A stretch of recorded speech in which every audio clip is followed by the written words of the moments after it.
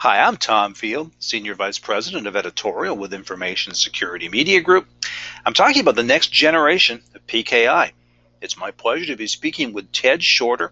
He's Chief Technology Officer at Certified Security Solutions. Ted, thanks so much for joining me. Absolutely, my pleasure. Ted, to start with, let's define this. What is the next generation of PKI? So that's a question we've been asked a lot this year, and from our perspective, we really break PKI into three different phases. Right? You look at the first phase being the early days of the internet, certificates that a small number of highly trusted issuers were creating. Companies would spend a lot of money per certificate and secure websites, credit card numbers, e-business, that sort of thing. All those use cases still exist today, and there's certainly a need for widely trusted certificates. However, we've seen, since then, for example, the second phase of PKI being the enterprise PKI. So organizations in the mid-2000s now needing to secure the laptops and user certificates. Certificates did not need to be trusted across the entire world, but only within a given organization. But then it allowed them to get more control over the types of certificates that they issued, the content of those certificates, who they issued them to, and they also got away from having to spend money on a per certificate basis.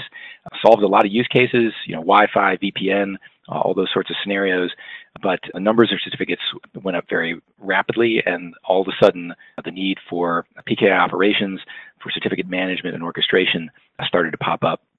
And then we move into the third phase, which is really where we're at the beginnings of today, which is the application of certificates and PKI to the Internet of Things.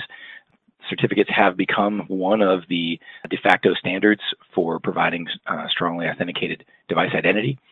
But what that has done is driven and is still privately rooted. You don't need certificates that are trusted if you're manufacturing a device. You don't need certificates that are trusted by every single computer, laptop, and phone, but you need to know that when that device is talking to you, that it is one of yours.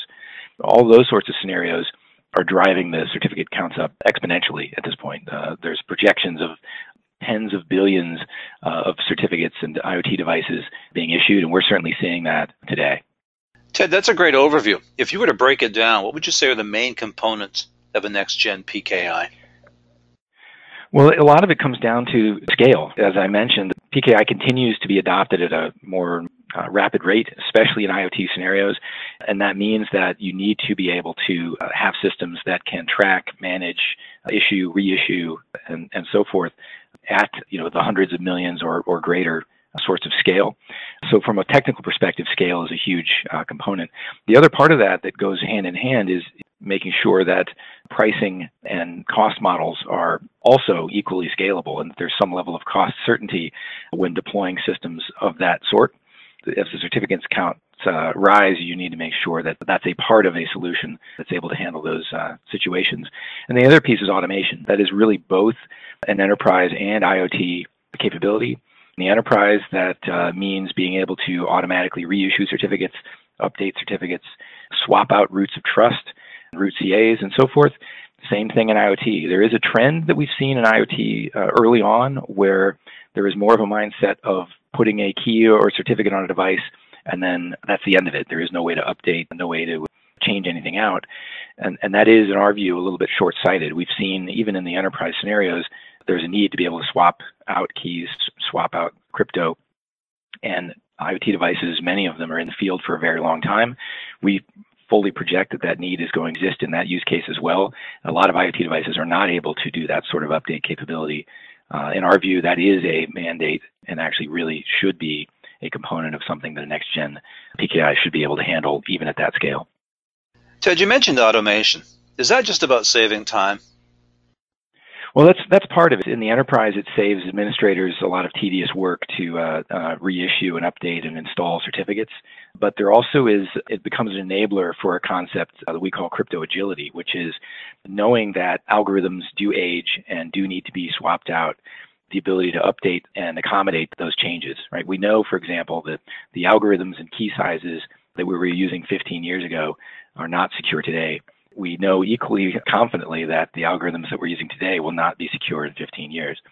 So systems that live that long, and certainly any PKI would fall into that category, certainly IoT, but also enterprise, means you need to have a full inventory of every key, every certificate that you have in your organization, and have the ability to swap out those algorithms, those certificates, and even the roots of trust that underpin the current systems that we use today with new ones in the event of an inevitable algorithm event or some new cryptographic breakthrough that's able to defeat the cryptography that we have today.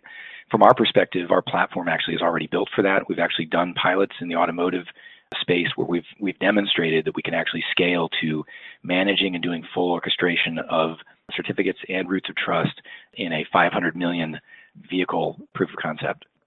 Ted, is quantum computing a significant reason why today's algorithms do become insecure?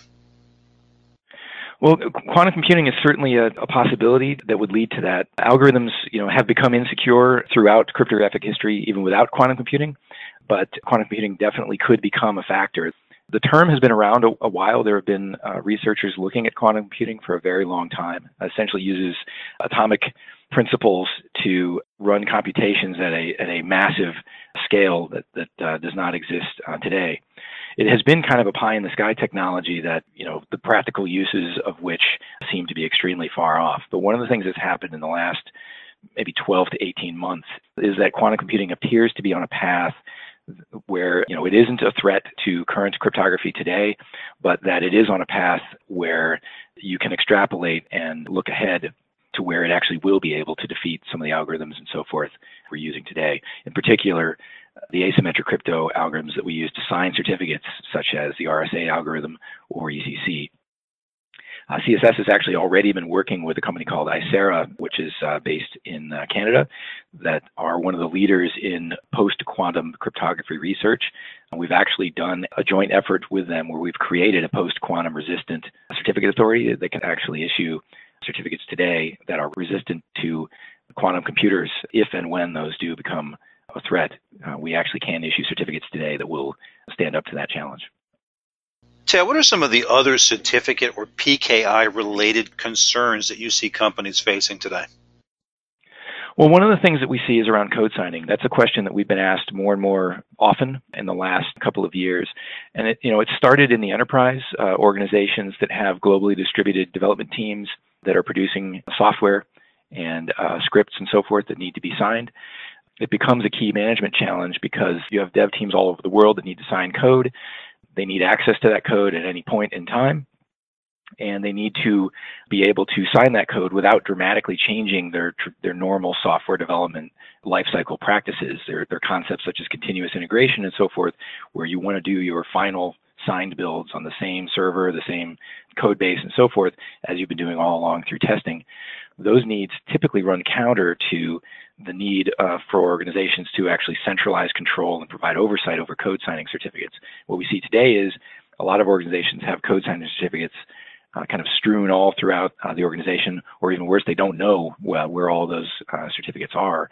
We actually are creating a new solution that can actually provide centralized control and oversight and management with auditable oversight of the use of those certificates and keys while still preserving the ability for distributed access, distributed use, and enable developers to be able to do their signed builds without changing the way that they are doing their final builds. This is a challenge that actually, we've seen it starting in the enterprise, but because of new guidelines and so forth around IoT security scenarios, in particular pushing toward requiring signed firmware and being able to verify signed firmware in an IoT device. If you think about an IoT device that sitting out in the field, you don't want just anyone to come in there and be able to replace the firmware and alter the way that device works, especially if that device is something in a vehicle or maybe a medical device or something along those lines.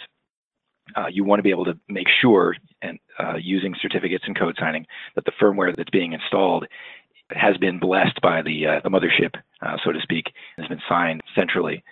That is a use case that's being pushed up and has been in the enterprise for a long time.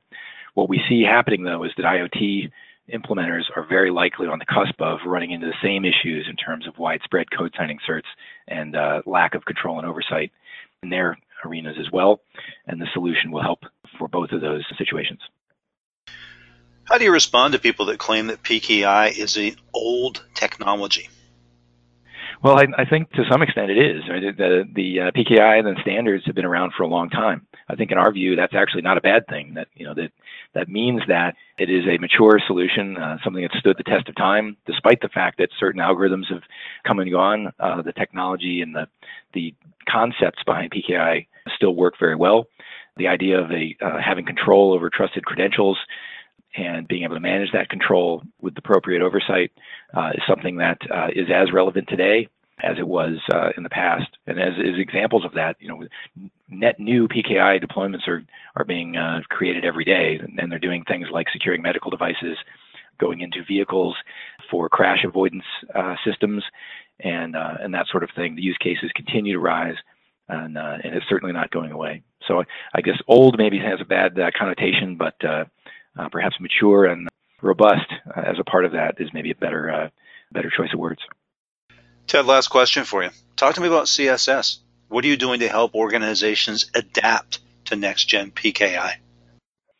Well, from our perspective, our set of software and solutions and managed services that leverage that software are designed to be able to deliver next-gen PKI, from the software stacks that we have, the scalable cost models that provide price certainty in those scenarios, and the ability to scale to the volume that we're seeing in the enterprise and in IoT today. And to be able to do that with orchestration and update all of these systems, those are all things that we are built to do very well. We can offer that in the cloud or on-premise. We can provide it as a licensed solution that you use, or we can operate it as a managed service. And we're built to solve those problems in the ways that make the most sense for our customers. Well said. Ted, thanks for your time and insight today. Absolutely. My pleasure. It's been great talking to you. We've been talking about next generation of PKI. I've been speaking with Ted Shorter. He's Chief Technology Officer at Certified Security Solutions. For Information Security Media Group, I'm Tom Field. Thank you very much.